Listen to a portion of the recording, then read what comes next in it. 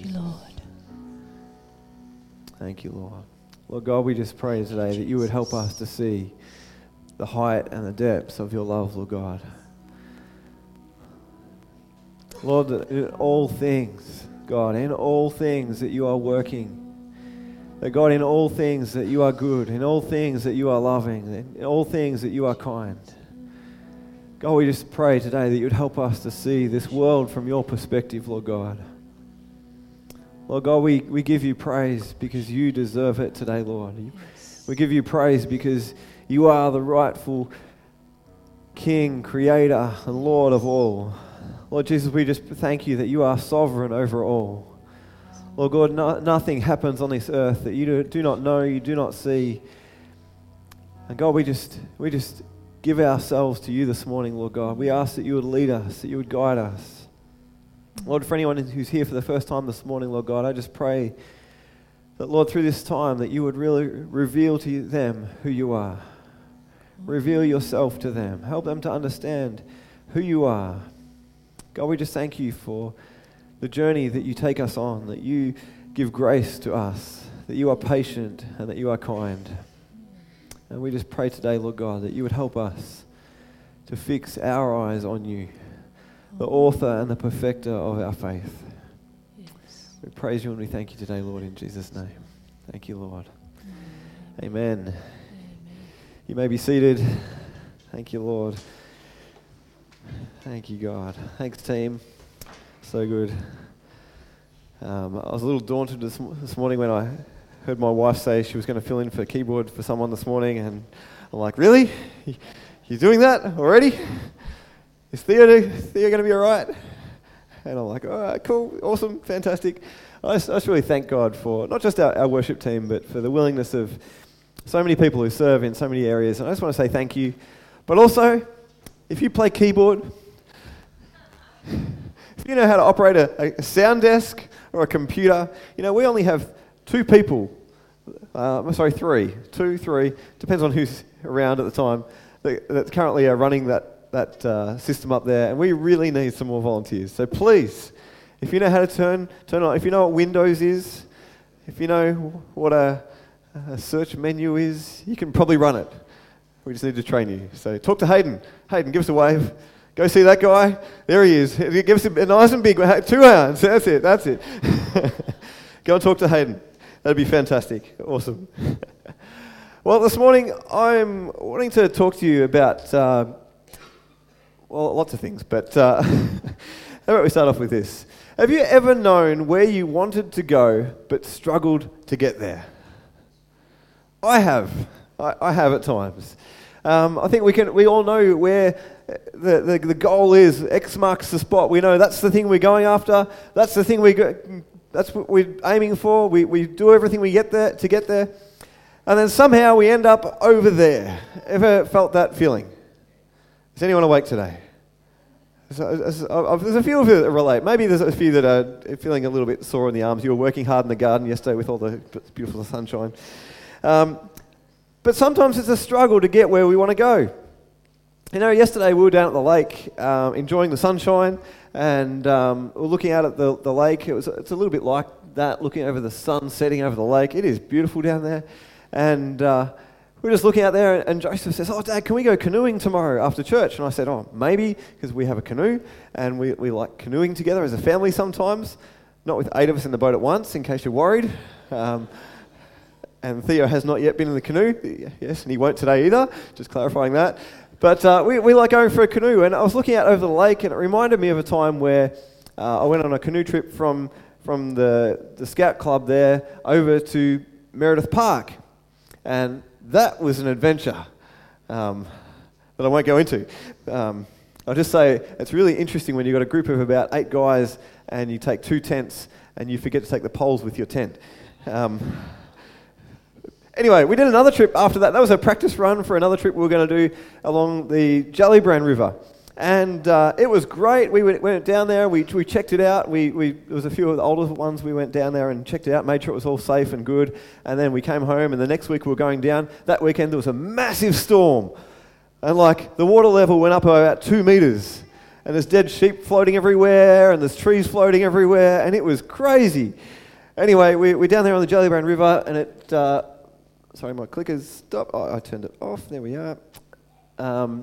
That's not actually it, but it looks a little bit like that. And we're cruising along this river, but it's flowing quickly, and it was windy as anything, as it always is down around Princetown. But it was great fun. But it's really difficult to keep a canoe going straight when you've got the current constantly pushing you into the side, or I think sometimes it's even harder if it's going forwards with you and just pushing you across. You sort of don't notice it. It's almost harder than when the wind and the current's going the opposite direction, because you can feel it tugging you. But you just, when the current is pushing you in one direction, it's so easy not to notice. We can so quickly get off track, we can get off course when the current of everything around us, the water is just steaming forwards in a certain direction, and we can quickly end up where we don't want to go. Now, hopefully we don't end up in that place, because I think it's too late. That guy is in a blow-up canoe. I'm thinking, whitewater rafting in a blow. I don't know much about canoeing and whitewater rafting, but that just doesn't seem like a good idea. Anyway, if you get to that point, you're probably at the point of no return. But we want to think this morning about the direction we are going. The direction we're going, where we want to go, and are we actually headed in that direction? We're going to begin a new series this morning, looking at the book of Exodus. And Kids Church are doing this too. They're looking at Exodus all through this term as well. And actually, I want to point out that we've got some copies of a study guide up the back there that you can do as an individual. It's got some tips as a family, the things you can do to help you look at God's Word together and meditate on God's Word together as a family. And there's about 20 copies up there, but if they're gone, we'll print some more off for you if you'd like one. You might like to use them in life group or whatever. We're going to talk about Exodus for this next 10 weeks or so. And this morning, rather than me just talking about it, I thought we might dim the lights and we might look at the screen and have a look at a short video about the book of Exodus and what's happening at that time. Thanks, guys.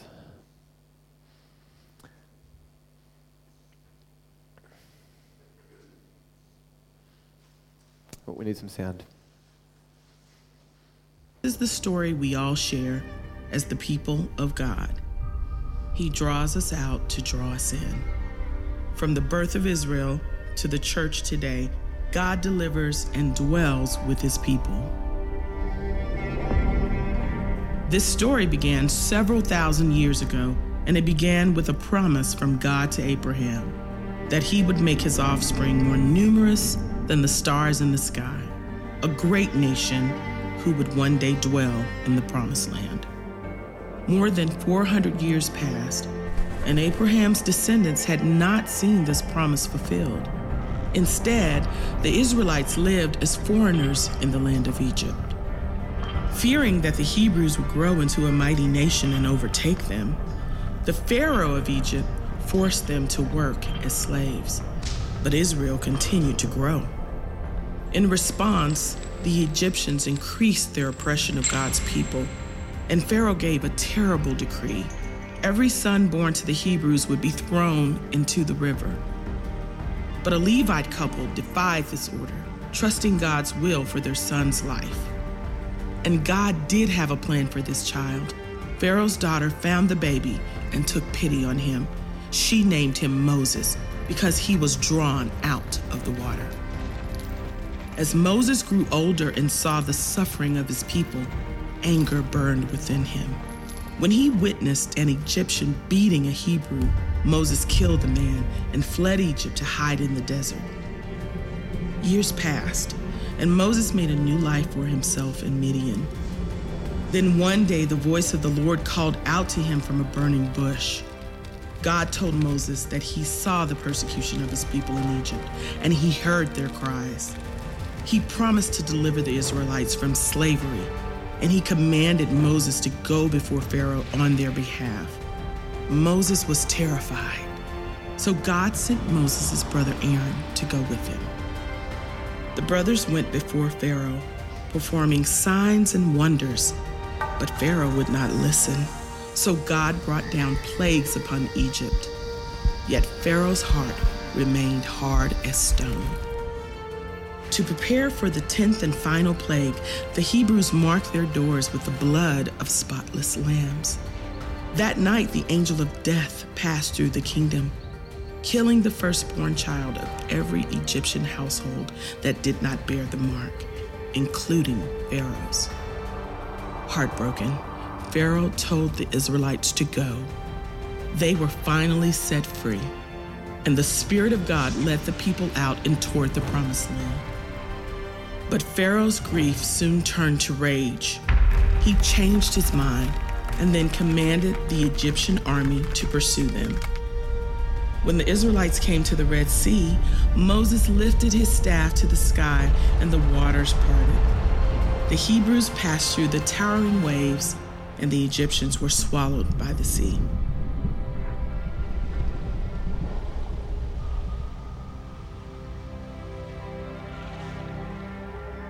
The Israelites found themselves in a harsh wilderness.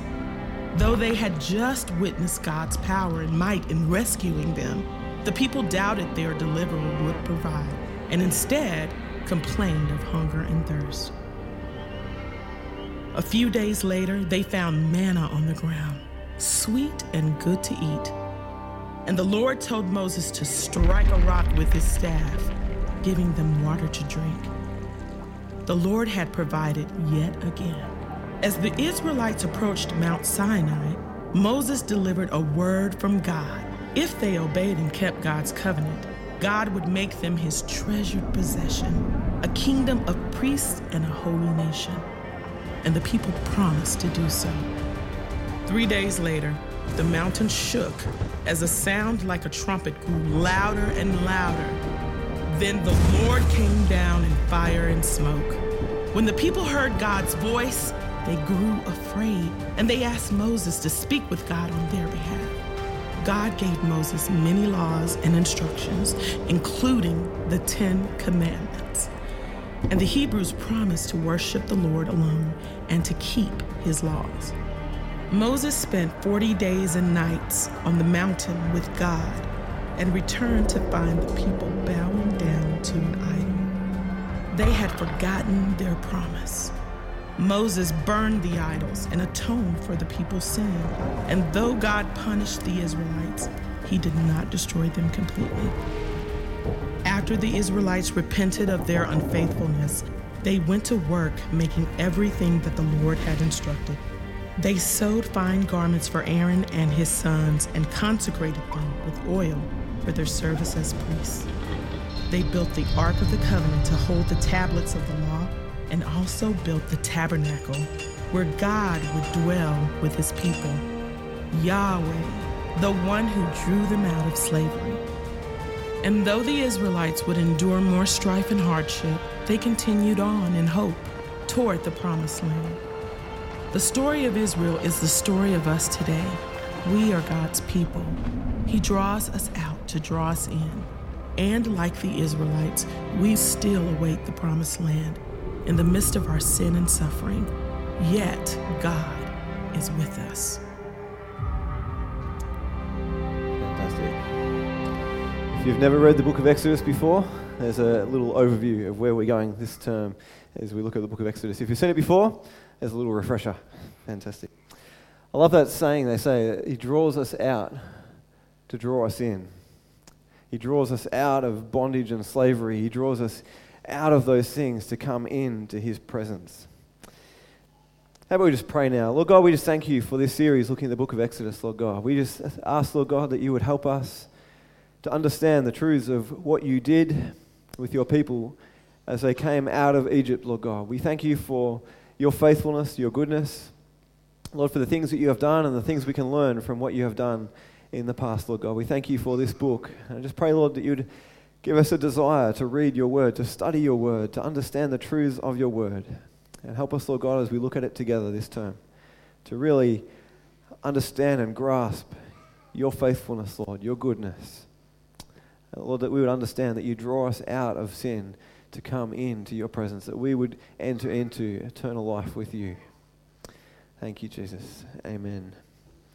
A couple of weeks ago, we started off by doing an intro to the intro of this series, and we looked at Abraham. or Abram as he was known. As he got older, he became Abram, and he had a son named Isaac, and Isaac had Jacob, who had 12 sons, and we know that Joseph was one of those sons, and he got thrown in the pit and sold into slavery and then put in prison and ended up in Pharaoh's presence as second in command over all of Egypt. And we know that through Joseph, God's people, Israel, were delivered from famine.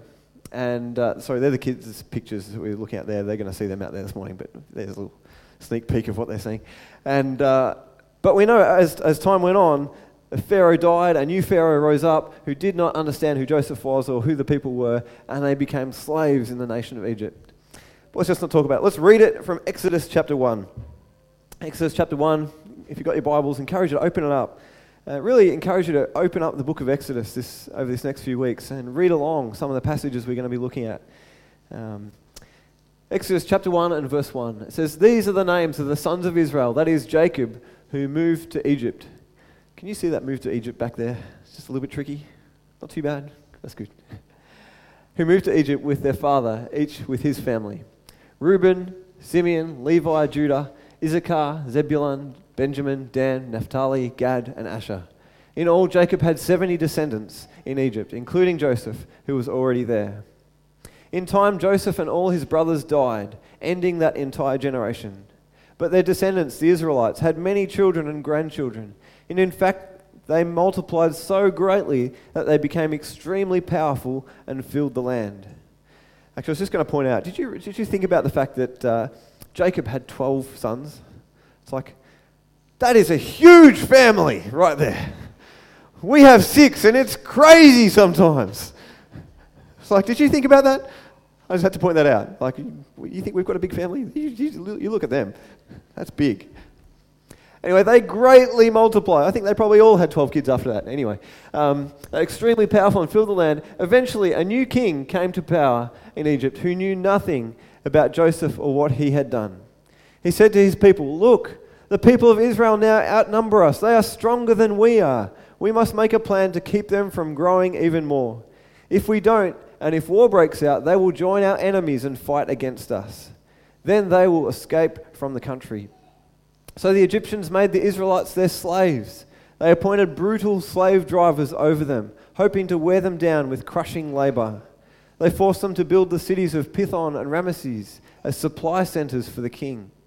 But the more the Egyptians oppressed them, the more the Israelites multiplied and spread, and the more alarmed the Egyptians became. I wonder if you can think of a time when someone blessed you. A time when someone blessed you, gave you something, did something for you, a time when someone just blessed you in a way that you hadn't expected. I remember when I was 18 years old, we were driving down to Bible college in Melbourne every week, and we weren't driving, we were catching the train, which took forever. You'd catch the train and catch the connecting train and then the connecting bus, and it took us like 4 or 5 hours to get to Bible college. And then partway through the year, someone rang up and said, from the Bible college, and they said, "Andrew, do you need a car?" And I'm like, "I'd love a car, but I don't have money to buy a car." And I'm thinking, great, they want to sell me a car. It's actually, no, we want to give you a car. I'm like, what? Sorry? And then it's like, the next question is, what is it? And I was given a car to drive to Bible college with and to keep afterwards as well. Later on, I crashed that car. And I said, "Well, God, you provided that car. I need another one now." But anyway, God provided a car for me. And maybe God hasn't blessed you with a car. Maybe someone's blessed you with a hamburger when you were hungry. Or maybe someone's blessed you with some chips one day when you had nothing to eat at school. Maybe some chips that you dropped on the sand at the beach. And the sand got... Anyway, if you weren't here last week, you didn't get that. Can you think of a time when someone blessed you? In some way, some shape or form. You know, it's wonderful to be blessed. Maybe even blessed by a friend, your parents, a school teacher. Maybe some doctor has done some amazing thing and blessed you and it's given you new life. But you know, we should never look to that person to think that they are the answer to our problems. You know, there's a word to describe when someone falls in love with someone who cares for them. It's erotomania. There you go. as opposed to, what's the other one? Nightingale syndrome, where it's like the carer falling in love with the one they're caring for. Erotomania is falling in love with a carer. So in other words, someone looks after you, they help you, they bless you, and it's kind of like, oh, wow, you are amazing, you're the answer to my problems. No, they're not. They're never going to be the answer to your problems, because you know what? Everyone will fail you at times. And it's great to be blessed. It's great to be encouraged by people. And it's great to be an encouragement to people. But we aren't the answer to anybody else either. God is. Jesus is the answer that they need. Number one this morning, I want you to remember this. God is the giver of good things. You may be blessed by someone else, but realize that the source of that blessing comes from God. Every good thing comes from God, our Savior above. Every good thing is a gift from Him. And let's worship the giver, not the gift. Sadly, some people today twist the gift into the thing that they think is the answer to their problems. Maybe their work, maybe their pleasure, maybe whatever it might be, that we can get things twisted at times, and we think our answer is in the gift and not in the giver. I'm getting ahead of myself. The family of Israel were starving. They were in a place of famine. And then through Joseph, they get rescued as they come into the land of Egypt. They go into Egypt and they have food, they have blessings, and it was beautiful for them. They multiplied, their families grew, they grew in power and strength, the Bible says, and there was a great blessing in that season for them. But Egypt was not the answer to them. Egypt was not the place for them to stay. It was a blessing from God that they were taken there, that they could be blessed, they could multiply, they were saved from famine, but Egypt was not the answer to their problems. I want to ask you this morning, what's your Egypt? What's the thing that God has blessed you with in your life, something that you have enjoyed in this life, but actually that's not the thing that God has called you to. God maybe even wants you to walk away from that thing and to walk into the future He has for you. Because that thing, that place, that season isn't His calling for the rest of your life. I wonder what's your Egypt. Maybe a little bit like Egypt, it's been a blessing, but it's turned toxic. You know, we can have mentors and people who disciple us who are great blessings to us. But you know, sometimes people go off the rails. Sometimes even someone who taught you the faith goes off the rails.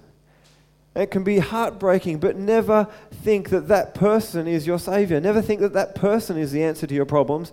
God is. Jesus is. And sometimes a blessing that God gives you for a season, it's a time to say, okay, thank you, God, for that blessing, for that season, but I'm going on from this place. I'm going to open your word. I'm going to look to you. I'm going to trust that you are my strength. You are the giver of good things. You know, every parent of kids ever, I'm sure, has some form of nappies that they've used. I don't quite know how they do it in some nations where they don't have any cloths or anything. But you know, nappies are an absolute blessing when you have young babies. Anyone agree?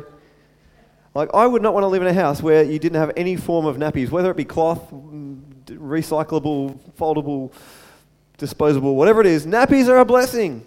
But there comes a season where that blessing is no longer a blessing if it stays forever.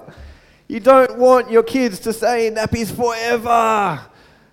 Like, gross. Can you imagine a 16-year-old kid? You're changing the nappy. Like, you don't want that blessing to stay forever. Move on from that season. Enjoy the blessing. Thank God for that blessing, but move on with God's strength and God's grace. We don't want to become dependent on any person or anything than God. We need to know our Egypt. Because you know what? When Israel moves out of Egypt, when they finally are set free and they go in and they're on the way to the promised land, what do they do when things get hard? They start going, oh, we want to go back to Egypt. Like, it was good there. That was the good old days. We'd rather be back in Egypt than out here in the wilderness. And we need to know our Egypt, because when things get hard, when life gets tough on this journey towards eternity, we can be tempted to go back to our Egypt, to that other thing that we've enjoyed it. And maybe it's not even a blessing from God, that thing that we've had pleasure in the past. That thing we've found some kind of comfort in the past. Maybe it wasn't even healthy for us, but when we're in a hard place, we get tempted to go back to that Egypt. But it's a curse and no longer a blessing. Don't go back to those things. We need to know our Egypt. Let's listen to what it says in Exodus chapter 1, verse 11. Reading on. It says, "So the Egyptians made the Israelites their slaves. They appointed brutal slave drivers over them, hoping to wear them down with crushing labor. They forced them to build the cities of Pithon and Ramesses as supply centers for the king. But the more the Egyptians oppressed them, the more the Israelites multiplied and spread, and the more alarmed the Egyptians became." You know, God is our source no matter what, even if it seems like every situation is against us. He is your source and your supply.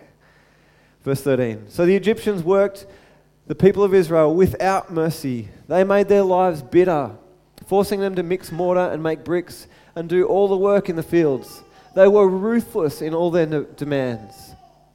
Then Pharaoh, the king of Egypt, gave this order to the Hebrew midwives, Shiphrah and Puah." There's two more names I haven't heard catch on lately. Anyway. "When you help the Hebrew women as they give birth, watch as they deliver. If the baby is a boy, kill him. If it is a girl, let her live." But because the midwives feared God, they refused to obey the king's orders. They allowed the boys to live too. So the king of Egypt called for the midwives. "Why have you done this?" he demanded. "Why have you allowed the boys to live?" "The Hebrew women are not like the Egyptian women," the midwives replied. "They are more vigorous and have their babies so quickly that we cannot get there in time." I'm going on from there. Verse 20. "So God was good to the midwives, and the Israelites continued to multiply, growing more and more powerful. And because the midwives feared God, he gave them families of their own. Then Pharaoh gave this order to all his people, 'Throw every newborn Hebrew boy into the Nile River, but you may let the girls live.'" This is the evil that his people were living in. You know, it should grieve us as we hear that. It should grieve our hearts to hear that anyone would put a newborn baby to death like that. It's the evil that his people were living in. But can you believe it? After God delivers them from this, as we'll read in coming chapters, as they escape from that evil, as they go out into the wilderness towards the promised land, things get hard and they want to go back to that place. They want to go back into Egypt. That's the lie of the enemy, to think that evil is good and good is evil. It's the lie of the enemy to twist the truth and make us go back. Point number 2 this morning: when we face troubles of any kind, let's look to God. He is our provider. It doesn't matter what trial, what trouble you face, let's look to Him. Let's turn to God in prayer and say, "God, please help me." Let's be honest before God. Let's cry out to Him. I love the Psalms because you just hear David pour out his heart, sometimes in anger and frustration, in sadness, in grief. Let's just come before God honestly, with humility, and say, "God, lead us on from this point." He is our provider. It's interesting, if you read the last part of Genesis, in Genesis chapter 50, it says, this is Joseph speaking, he says, "Soon I will die," Joseph told his brothers, "but God will surely come to help you and lead you out of this land of Egypt. He will bring you back to the land He solemnly promised to give to Abraham, to Isaac, and to Jacob." Then Joseph made the sons of Israel swear an oath. He said, "When God comes," not if, he said, "when God comes to help you and lead you back, you must take my bones with you." Joseph's saying, "You know what, guys? You've come to Egypt. We've had a great time. It's great. But I'm about to die. But God is going to take us to the land He promised to our descendants. I'm going to die right here. But don't you dare leave my bones here. I want to go, even if it's my bones." He's like, "Guys, don't forget, we're not called to live in Egypt. This isn't our home. And church, we need to remember that this is not our home. This earth is not our home. Our home is an eternity with Him. We have given our lives to Jesus. It's no longer I that lived, it's Christ who lives in me. I don't live this life to please this physical body. I live this life to help others know the hope that I have in Christ, and that they too may enter eternity with Him. This is not our home. Let's not, like the Israelites, think that Egypt is our home. God's calling us out to draw us into relationship with Him. For us, what are we looking to? What are the things that we look to week by week, day by day, to give us comfort, to give us pleasure? When we face trials, what do we look to? Where are we turning to? Maybe we just get stuck more and more into our work. We just think, I'll just forget about everything. I'll just work harder and forget about all those other things that are going on in my life. Maybe exercise has become an addiction to you. I'll put my hand up and say that can happen. Maybe there's really destructive things that you're turning to in your life. There's drug addictions, there's addictions to substances and things that are just destroying your life. Maybe there's other things that you're turning to. TV can become an addiction. That we just try and numb the pain of the things that are going on in this life. Instead of turning to God, we turn to things of this world just to numb ourselves. But that is not God's plan for us.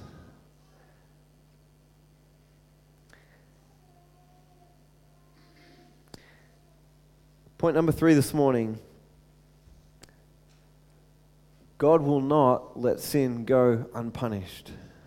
God will not let sin go unpunished forever. And I've got to say, even as I say that, I think that's not a popular thing to say in 2019.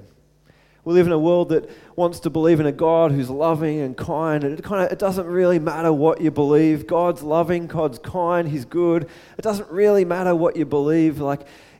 Jesus died for everyone, so it's all okay. But that is not the truth of the Bible. That is not the gospel Jesus taught. That is not the gospel of Christianity. And you know what? If you look through history, it's only really the last 100 years that people have thought, well, God's loving, so He won't judge people. It's a lie of this century that people have bought into this thing that God is loving and kind, so He won't judge people. It's a total twisting of what every other person in the church through history has understood God to be like. God is loving, He is kind, so He must judge sinfulness. He must judge wickedness.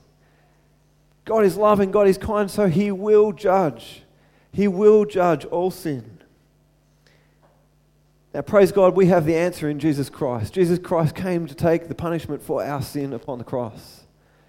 But there are still consequences for sin. You know, Billy Graham was quoted before he died as saying, either judgment will come upon this generation or God will have to apologize to Sodom and Gomorrah. You know, you read through the book through the New Testament, you say, Andrew, isn't this Old Testament you're talking? You read the New Testament. There are consequences for sin. 1 Corinthians 11, it talks about taking communion with a wrong attitude and bringing God's judgment upon ourselves. It says some of you are sick and even died because you drink and eat judgment upon yourself.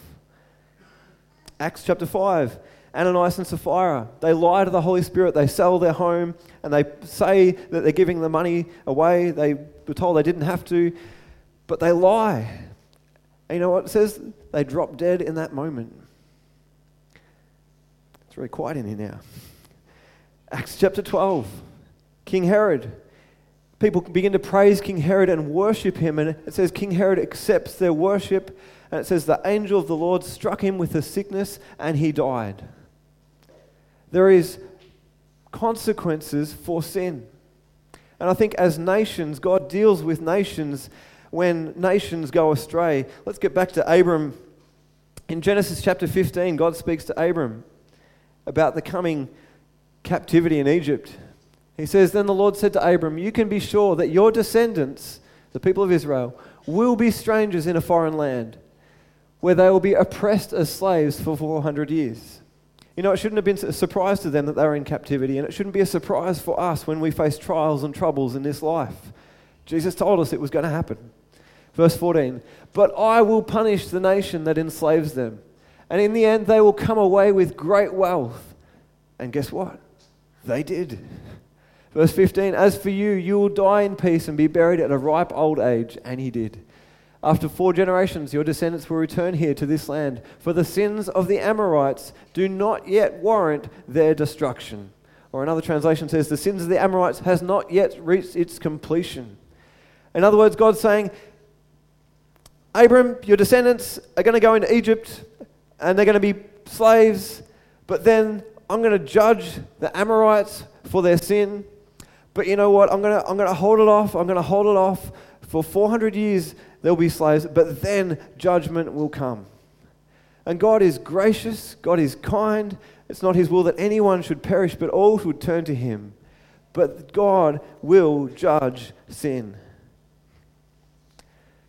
You know, Leviticus chapter 18, God speaks to Moses as they're out in the wilderness. He says to Moses, as you go into the promised land, in Leviticus 18, verse 20 to 25, he says, you must not do these things that the people in the land are doing.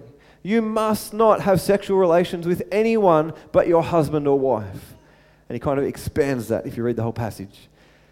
He says, you must not sacrifice your children. You know, the Bible says that God knew us the moment we were conceived in our mother's womb. The Bible says you were known, you were knitted together in your mother's womb, and God knew you and he loved you. And you know what? In our nation, across the world, one of the biggest killers of babies in the world is abortion. Babies that are being knitted together in their mother's womb that God knows and he loves. And God says you must not put your children to death. Third thing he says, you must not practice homosexuality. That's what God's word says. I know our world may say other things, but this is what God's word says. He says you must not practice bestiality, and I don't even want to go there in my thinking.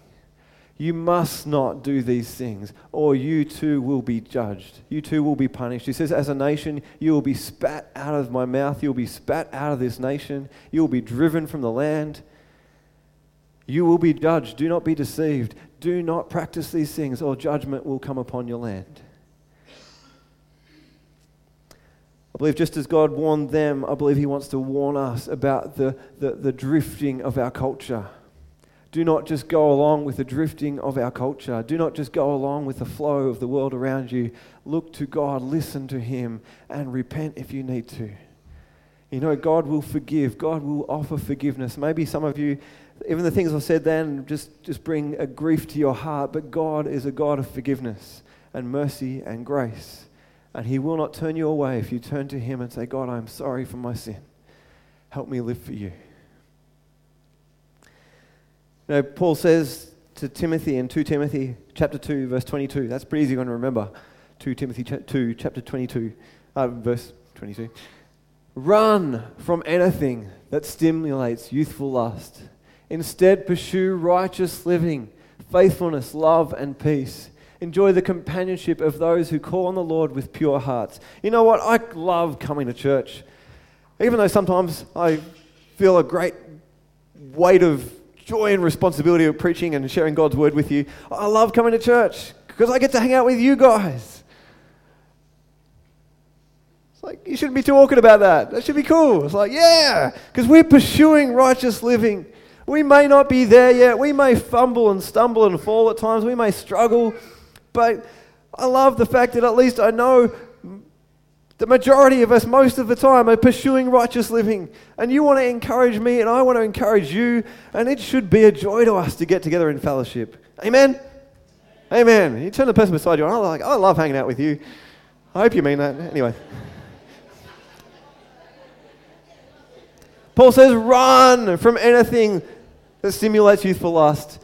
In 1 Corinthians chapter 10, he says this, if you think you are standing strong, be careful not to fall. The temptations in your life are no different from what others experience. In other words, the temptations you face are no less than what others experience. And if it's causing them to fall, you better be careful. At the same time, your temptations are no greater than what other people are experiencing. So you know what? That person that's not doing that thing, you know what? He's still facing the same temptations you are, and he's choosing to do the right thing. So please, listen to God and do the right thing. It will go better for you. I'm getting excited. The temptations in your life are no different from others' experience, and God is faithful. He will not allow the temptations to be more than you can stand. When you are tempted, He will show you a way out so you can endure. So run in that path. When He shows you the way out, take it. Go there. Run after it. Don't stay in that place of temptation. Get out of there. Don't try and be big and bold and say, I can stay in the presence of darkness. Get out of there. Or you too will fall. So we see Pharaoh and the Egyptians killed many, many children. They put them to death. They slaughtered them. They threw them in the river. The Israelites saved as many as they could. And it says, so God was good to the midwives. And the Israelites continued to multiply, growing more and more powerful. You know, sometimes we can't escape the world we live in. We can't escape the things happening around us. But God blesses obedience to Him. And we never want to forget that God is our provider. God is our provider. The laws of the land may say, throw the Hebrew boys into the Nile River.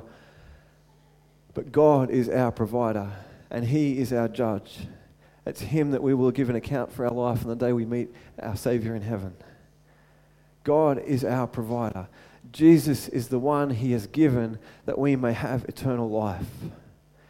It's not comfort, it's not pleasure, it's not doing this and the other thing and the other thing. They are not the answer to the problems we face.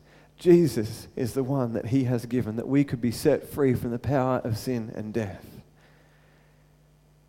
We were having a conversation as a family this week about what it means to be a Christian.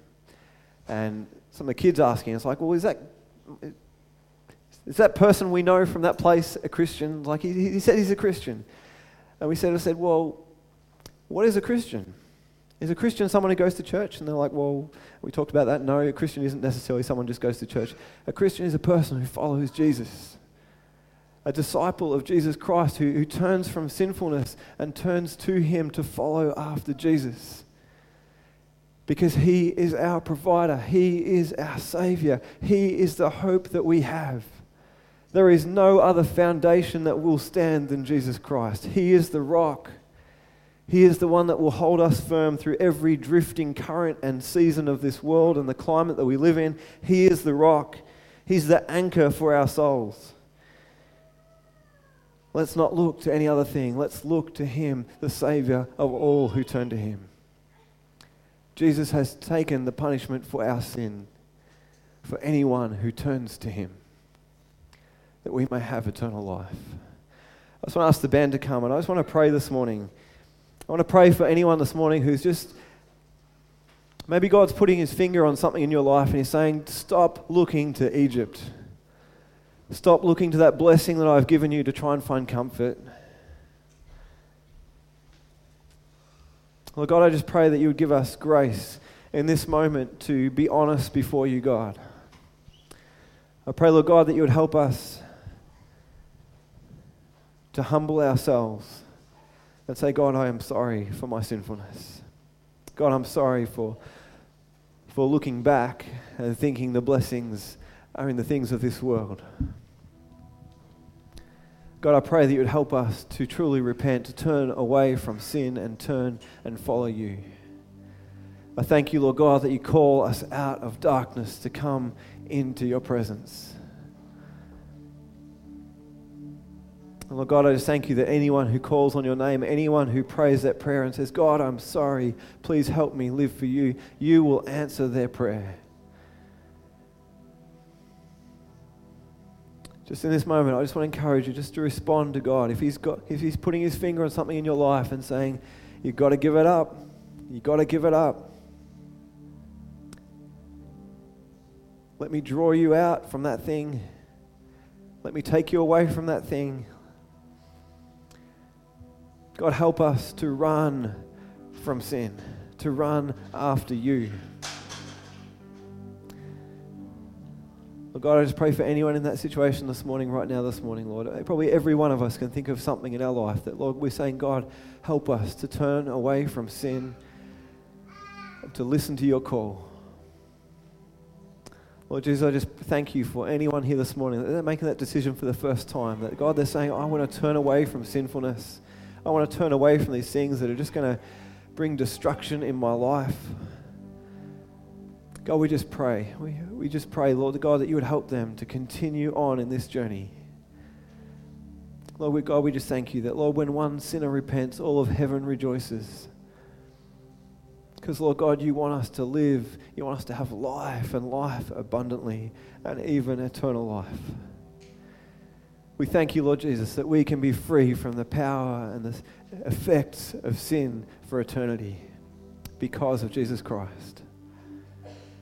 And Lord God, I just pray that you would stir us, that you would give us boldness, that you would give us courage, that even as we go through the journey of being out of Egypt and being foreigners and strangers in this land, that God, you would give us courage and boldness and faith to walk this journey through until we reach the promised fulfillment of eternal life with you.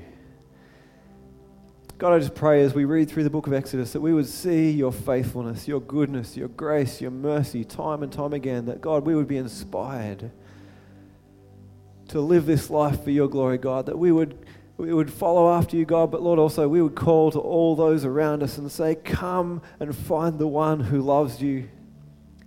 Yes, he judges sin, but he's calling you to be free from the judgment. He's calling you to come after him and find life and even eternal life. Lord God, we just surrender to you right now. Lord God, we ask you to have your way in us. We pray, Jesus, be glorified. We thank you that you are our hope, and that it is secure, and that it is sure. Thank you, Jesus. I want to ask, can we stand right now? We're going to finish this morning by singing this song. You know what? It can be easy to sort of just feel really kind of somber at this moment, but I want to encourage you to sing this song with joy and excitement, because we have a hope in Jesus Christ that will never be shaken. He is the anchor for our souls, and nothing, no matter how strong the currents of this world might be, he is our hope and he is our anchor. Through every storm, he will hold on to us. He will keep us, and he will never forsake us.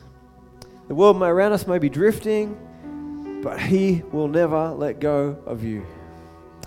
Let's stand, let's sing, and let's give glory to him this morning. Praise God.